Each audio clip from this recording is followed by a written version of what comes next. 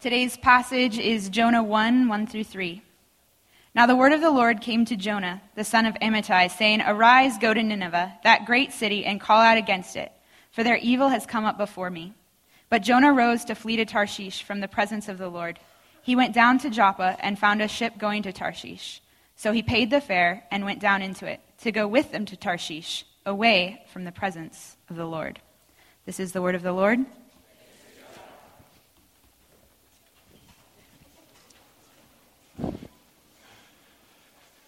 Well, good morning. Wow, this is like a classic church scenario. And good morning. There. Yeah, if you've been in church, you've only done that like 600 times.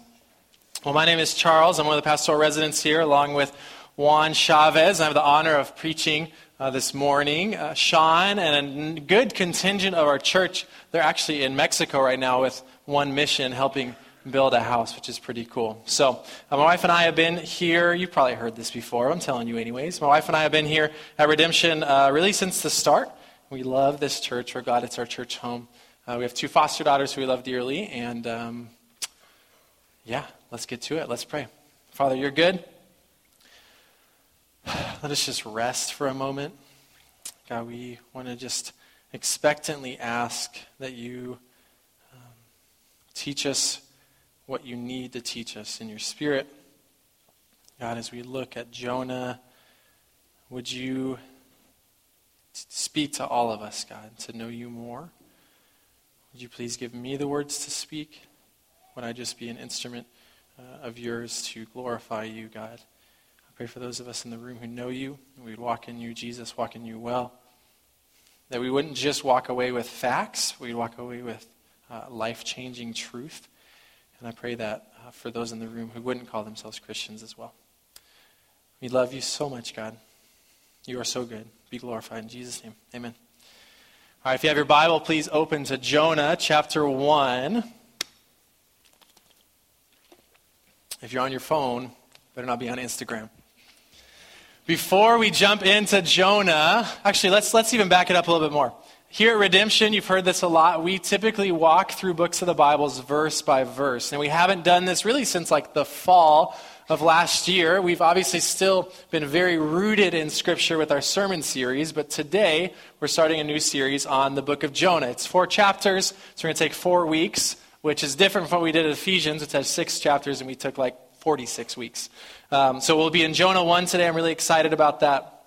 But before we do that, we need to recognize the gravity of today. And I'm not speaking in hyperbole. Today's date is May 5th, which, as some of you know, is also referred to in a different language called Spanish as El Cinco de Mayo.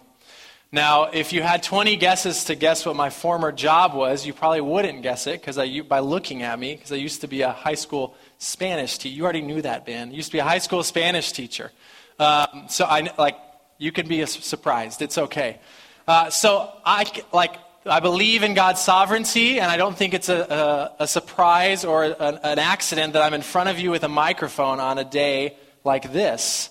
And so we just need to break up some misconceptions real quick. Because if I polled this room and said, what is Cinco de Mayo celebrating, the results would be sad. Okay? We need to start with what it isn't before we can know what it is. Cinco de Mayo is not Mexican Independence Day. Okay, some of you are like, why are we? Just hang with me.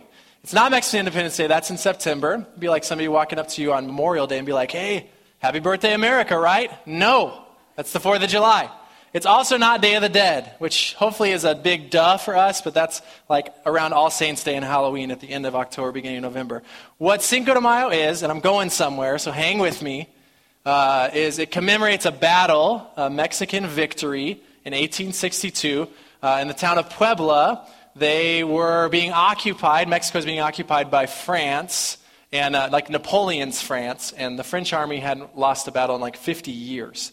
And this kind of ragtag group, this undermanned, outgunned army defeated the French on May 5th, 1862, and it's been commemorated and celebrated ever since. Now, there's lots of history leading up to that. There's lots of history coming off of that. And there's a lot of questions like, well, then why is it such a huge deal in America? I'll be in the lobby if you'd like to find out more, or you can use the internet to find out those answers. So, let's dive into Jonah. just as we just took that moment to talk about Cinco de Mayo, which again, you might have rolled your eyes, you might have thought it was funny, whatever, we need to address what it isn't before we can talk about what it is. And because so many of us walk into this room with ideas or thoughts or whatever about this book of Jonah or this man Jonah, we need to do the same thing. And we need to say, hold on, let's talk about what Jonah isn't before we can really see what it is. Because if you grew up in church, you probably saw the VeggieTales movie. You definitely did the coloring pages in children's church. And if you didn't grow up in church, you probably still have some idea of is that the guy that got swallowed by the whale? I don't know, right? Culturally, we kind of know about this Jonah guy. And most of us, if I said, if we said, what do you know about Jonah? I don't know, he's swallowed by a whale. Why? What happened after? I'm not really sure. Well, lucky for you, we're going to find out. So, what Jonah isn't, is it's not a children's story, which it's kind of been reduced to that a lot in our culture. It's not a children's story. It's a very adult story. Another thing that Jonah isn't is it's not just that story about the guy who got swallowed by the whale.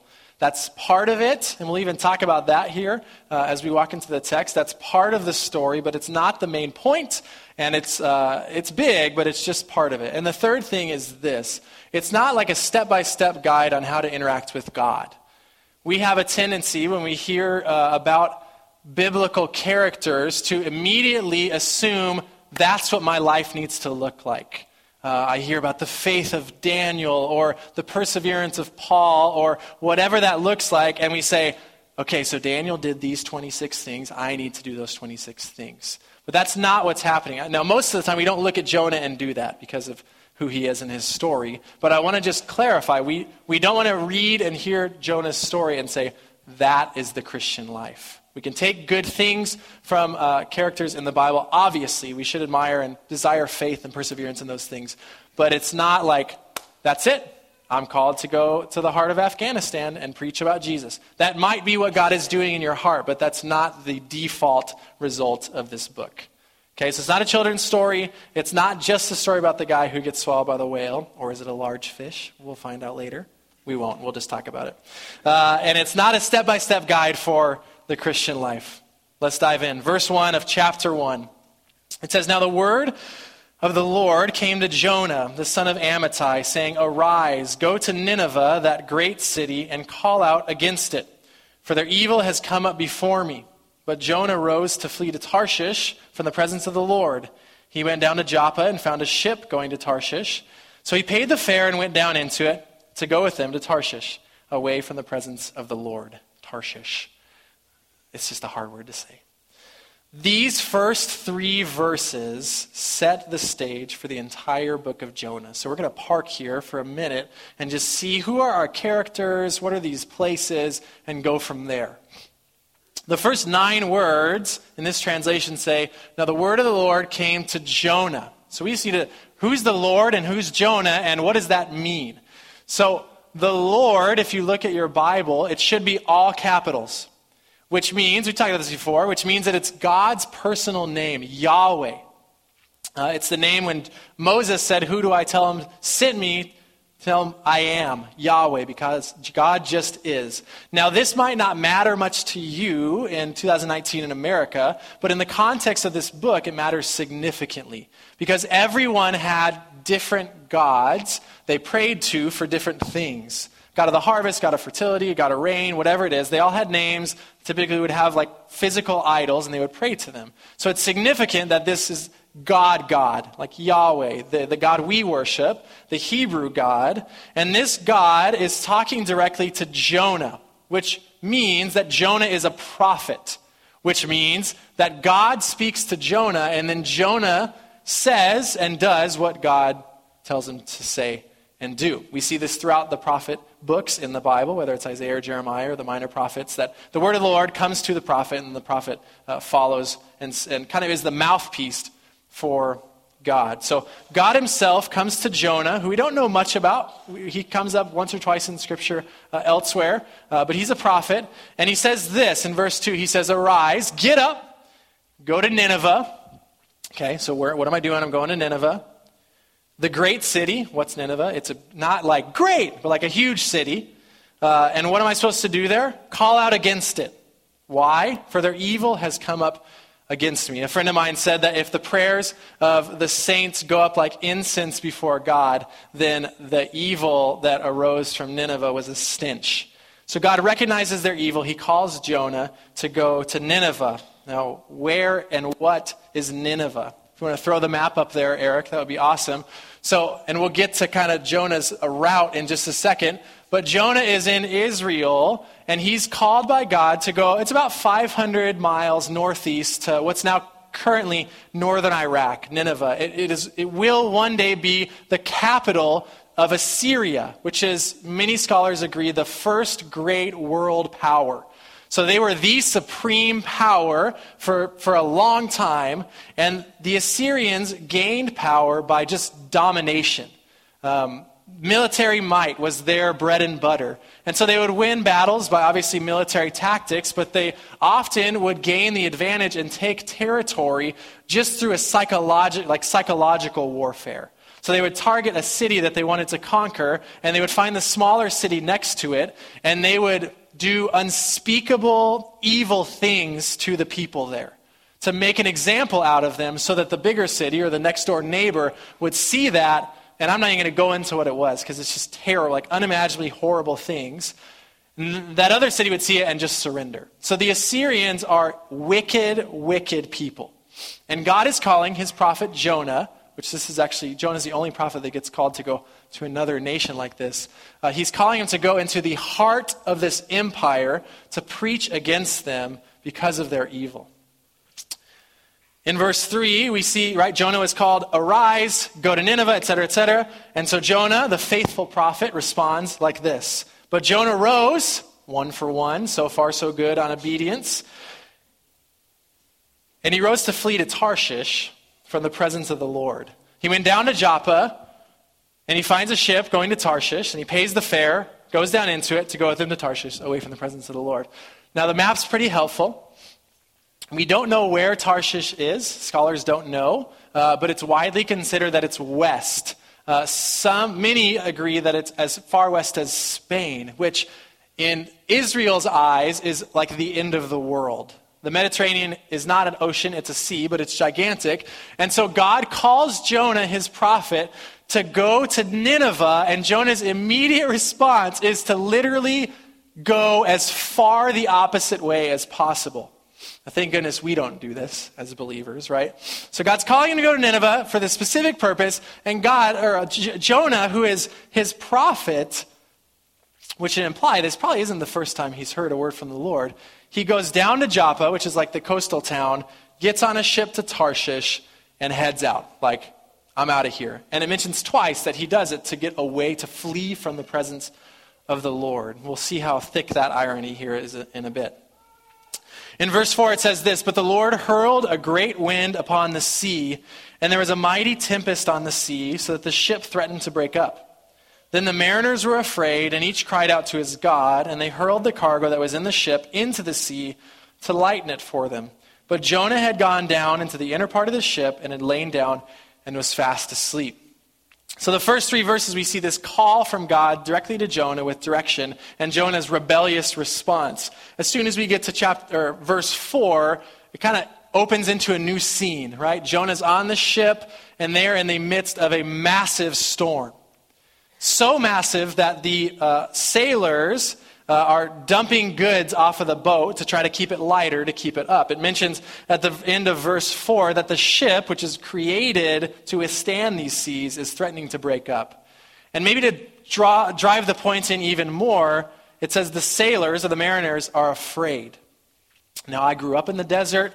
I love the desert. Open water is terrifying, especially when it's dark. You can throw an amen out there for that if you'd like. So I am not a sailor in any way, and most of you are not sailors unless you're in the Navy, right? But I've watched some Deadliest Catch, which gives me a pretty good idea of how, what's going on in the head of a sailor. And it's this. They don't get intimidated by, rocky seas. If I'm on a boat and it starts doing that thing, it's game over. It's game over. Where these guys, their day job is to work in these insane conditions, and it's almost as if the worse the conditions, like the more eager they are to ride it out, right? So the fact that these sailors in this passage are terrified is significant. Like, this is a huge storm. So they're dumping goods to make the ship lighter, and they're responding spiritually as well when it says that each cried out to his God, right? Because there's like hundreds of gods. So they're calling out to their different gods, hoping that one will answer, maybe protect them, make the storm go away, whatever that looks like. Meanwhile, Jonah, the prophet of God, the God, is asleep. He's gone down into the inner part of the ship, and he is fast asleep, which we'll find out in a second is kind of messed up because he's the reason for the storm. Real quick side note, you see a few times it talks about Jonah goes down to Joppa. He goes down into the ship when he gets on it. And then in this, during the storm, he's gone down into the inner part of the ship. What we see there in the author is pointing out is this. Throughout Scripture, anytime there's an up, it's almost always associated with God. You go up to worship God. You go up to Jerusalem, up to the temple. And almost every time that it's down, it's associated with death. So scholars would say, like, every step he takes down is a step further away from God and towards death, because he's trying to flee from the presence of the Lord. So Jonah's asleep. The sailors are doing everything they can to keep this boat afloat, the ship afloat. And in verse 6, it says this. So the captain came and said to him, "What do you mean, you sleeper?" AKA, how could you possibly be asleep right now? "Arise, call out to your God. Perhaps the God will give a thought to us that we may not perish." Like, we're all calling out to our gods all over the place, and you're just sleeping, so like throw the lob up and see if he catches it, right? Verse 7, they said to one another, "Come, let us cast lots, that we may know on whose account this evil has come upon us." So they cast lots, and the lot fell to Jonah. Like, they drew straws to figure out the divine will. People who didn't follow God, Yahweh, still did this because they trusted that their gods would answer. And Jonah essentially draws the short straw. And they find out, like, hey, this storm is happening because of him. Verse 8, then they said to him, "Tell us on whose account this evil has come upon us. What is your occupation? Where do you come from? What is your country? And of what people are you?" And he said to them, "I am a Hebrew, an Israelite. I fear the Lord," right? You see the capitals. "I fear Yahweh, the Hebrew God, the God of heaven, who made the sea and the dry land." Then the men were exceedingly afraid and said to him, "What is this that you've done?" For the men knew that he was fleeing from the presence of the Lord because he had told them.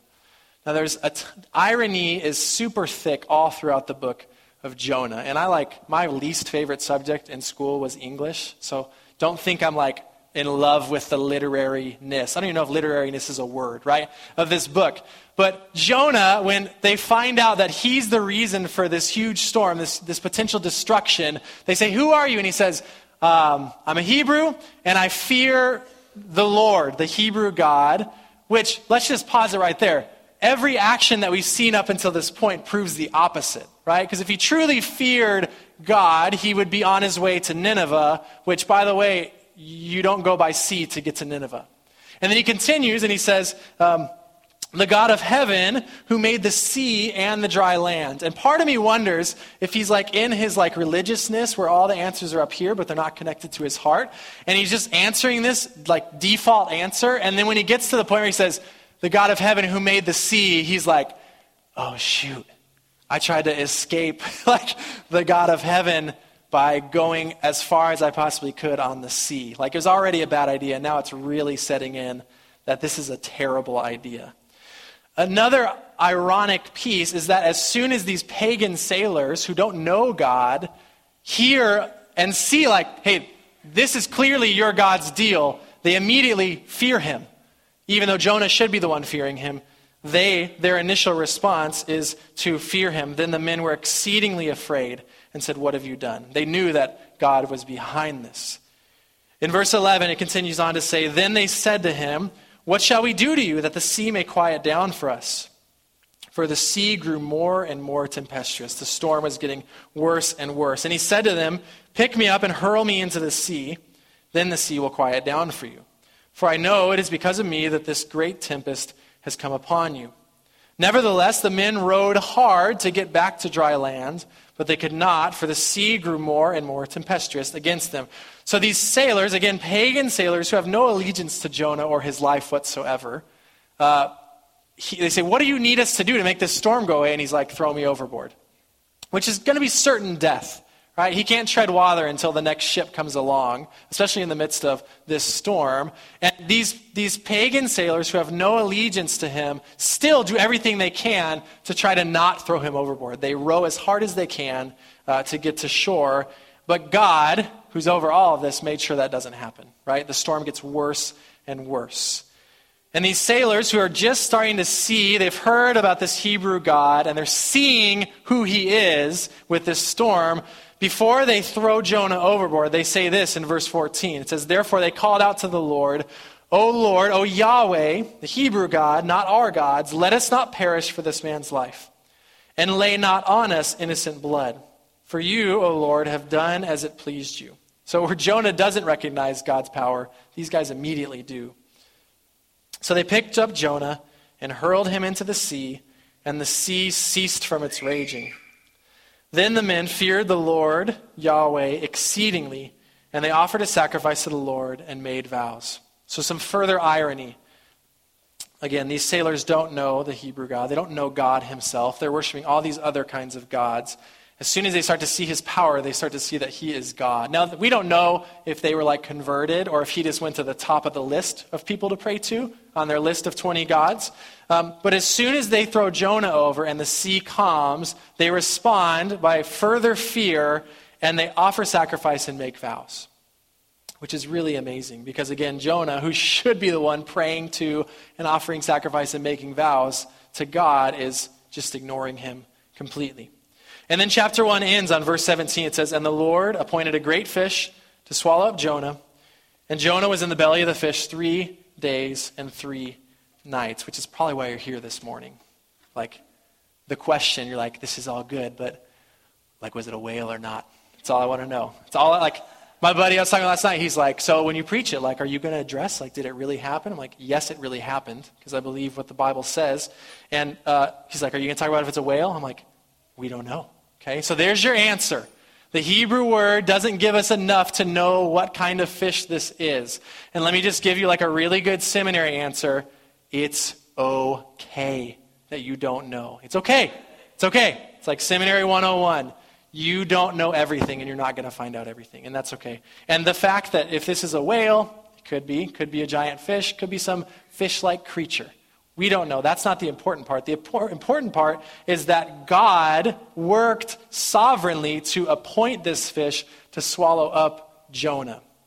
And we're kind of in the intro of the episode because chapter 2 will tell us more about that. But a little preview is that God actually used this fish to rescue Jonah, not to kill him. I know growing up I always thought like, oh, he got swallowed by the fish because he was supposed to die. And then like something happened and he got spit up or whatever, but he's floating out in the ocean. It doesn't matter if it's calm seas or not. He's in the middle of the Mediterranean.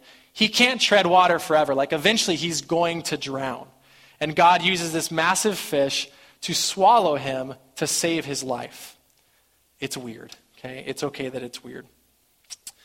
So that's what we're left with at the end of chapter 1. To be continued, right? End scene.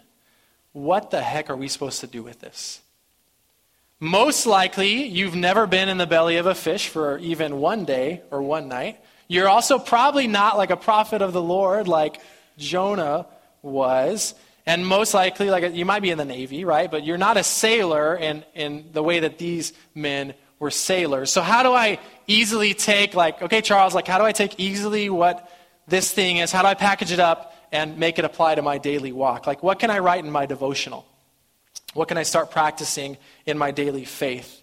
And your answer is this. The truth that we see throughout this passage is that even in the midst of rebellion, God's sovereign purpose prevails. Even in the midst of Jonah's rebellion, God continues to pursue him to accomplish his purpose. And we see his sovereignty, we see his godness, we see his awesomeness in the fact that he's appointing a massive storm. That, just a quick side note too, He's calling Jonah to go to Nineveh to like make himself known to the nations, make God known to the nations.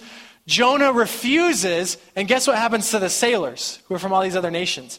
They see God. Like God in Jonah's disobedience is still making himself known to the nations. And I can't express how easily, truly can't express how easily it would be for God to just wipe Jonah off the face of the earth as soon as he disobeyed and choose the next guy and say, hey, go to Nineveh, preach against them because they're evil. He could have done that so easily, and yet for whatever reason, he continues to pursue Jonah in his disobedience. Now, we said at the beginning of the sermon that we can't just take Jonah's life and say, that's how my life should look, which this chapter should tell us that's not doable anyways, right? But even though that's true, we can still find a lot of easy comparisons to our lives, especially if you're a believer and you're aware of your heart. As soon as God called Jonah to do his will, Jonah immediately disobeyed. And it wasn't a small disobedience, because that's the justification in our minds. Usually it's well, at least I didn't get a plane ticket to France when I was called to Zambia. Actually, France and Zambia are probably too close for an example, right? But I'm not disobeying God huge like that. I'm just doing all these little things and these little compromises. Regardless, God is still calling Jonah to do his mission, and Jonah refuses. And we do the same thing all the time. If you would, flip over to Psalm chapter 139. We see this truth about God's sovereignty from start to finish in the Bible. And if you've lived long enough, you experience, all you have to do is look back a year, or look back, how do you meet your spouse? How did you end up at the school you're at? And you're my non-believing friend the other day said, man, I can't imagine what life would be like without my wife. And when we really think about it, all the things that had to happen for us to meet. And before I could even be it's there's a God who has a plan. He's I know what you're going to say. I know you have the answer. So we see this throughout the Bible. And in Psalm 139, which is written by David, not by Jonah, we see this. It says, O Lord, you have searched me and known me. You know when I sit down and when I rise up. You discern my thoughts from afar. You search out my path and my lying down, and are acquainted with all my ways. Even before a word is on my tongue, behold, O Lord, you know it altogether.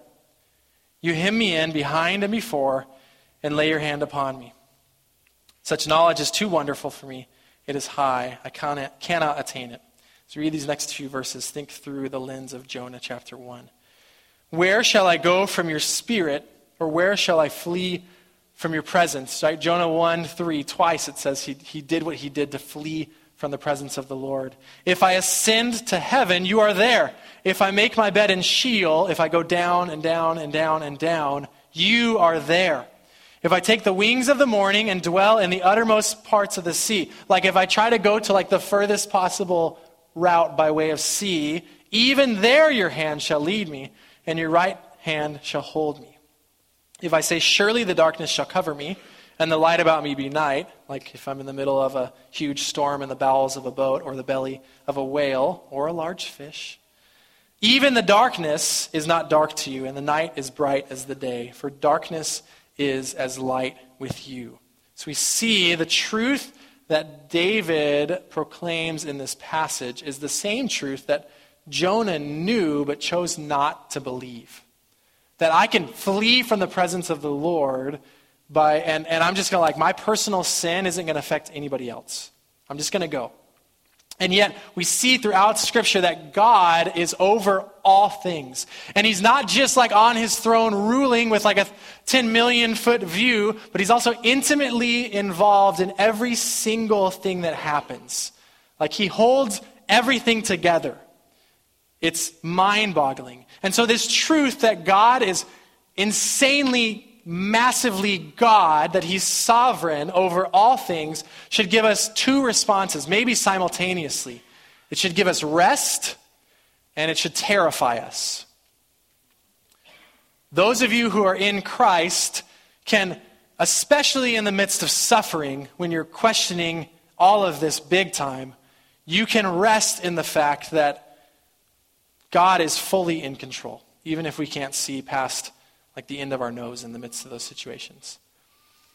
it should terrify you if you don't have the peace of Christ. If you are, and hear me on this, in love, if you are walking throughout life and either like don't really know God and don't care to know God, or if you know who God is and choose to be like, that's not real, it should terrify you that if God is real, you are walking in disobedience. And because of that, like, that's terrifying. That's really, really terrifying. Or I would even say, the Christian in the room, though you're covered in Christ's grace, the Christian in the room who is blatantly in a season of disobedience. Not like sin is always disobedience, but like I am completely shutting myself off to God because I want this, whatever that this is. Like that, the realness of God should strike fear into your heart, like not just a respect. The good news is this. Just like we said that Jonah, God's prophet, runs as far the opposite way as possible from God's calling, and God still pursues him, and we'll see later, to ultimately show mercy on the Ninevites, these wicked people. God, in your running away, in your rebelling, is pursuing you so that he can lavish mercy on you. Like you're the Ninevites because you're wicked without Christ, and you're also Jonah because you're running away. It's not like you're just like, well, I guess I just won't walk with Jesus. Like you're running as hard as you can, and you're throwing yourself into the sea head first because you love your sin. And yet God is pursuing you massively in ways you may never see so that he can lavish mercy on you.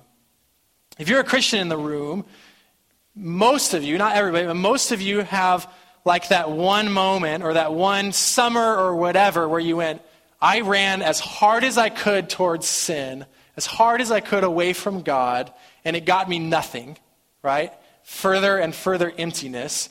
And then, like, but God, Ephesians 2, then I ran as hard as I could to God, right? And I can see that in my life, that I was doing everything I wanted to do, and it left me emptier and emptier. And then God saved my soul and changed my course the opposite way to run after him. And it didn't mean I didn't sin anymore, but he was the one who was pursuing and saved me.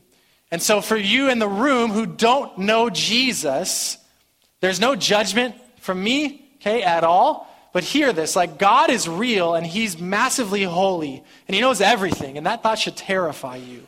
But the good news is this, Jesus, who's fully God and fully man, right? We just celebrated this a few weekends ago. He lived a perfect life. He was the only one who was obedient. And Christian, don't tune out right now because you heard this at VBS every summer. Okay, like this is the truth that all of your eternity is founded on this. God sent Jesus, fully God and fully man, to live a perfectly obedient life. And his reward was to be crucified for your sins and my sins. He did nothing wrong, and yet he got the wrath of God poured out on him because of our sins. And the trade-off, like Josh said earlier, is this.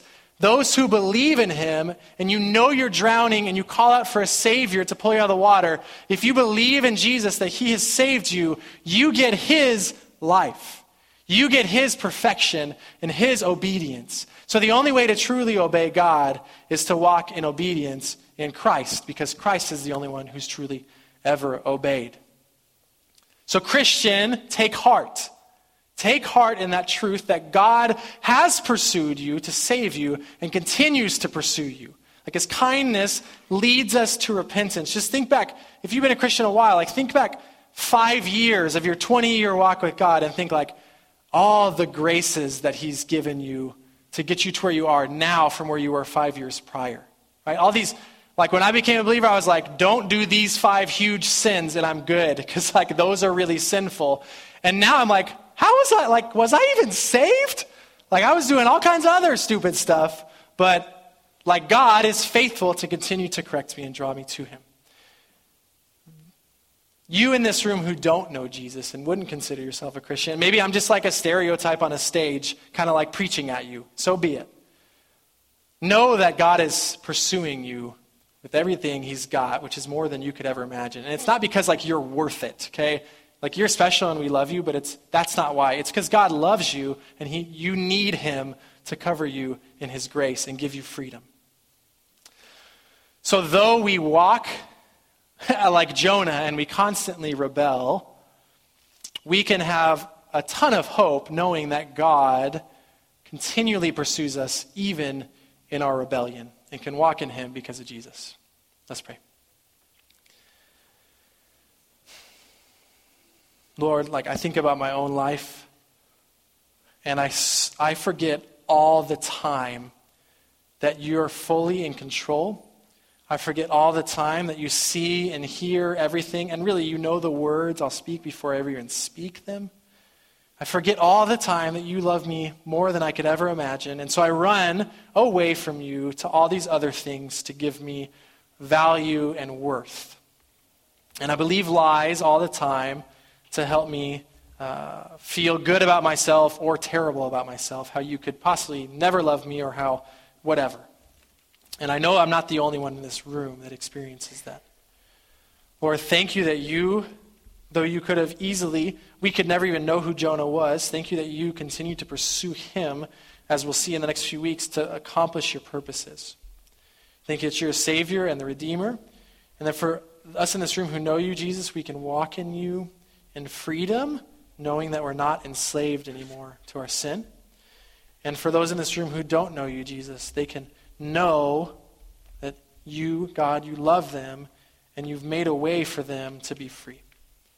Holy Spirit, would you save them? Would you save the people in this room? I'm not talking like I'm up above everybody, but just the people in this room who don't know you, Jesus. They know they don't know you. Would you save them, God? And they would finally not strive, and they'd finally stop running after things that ultimately enslave them. God, let us in the room who do know you, let us persevere.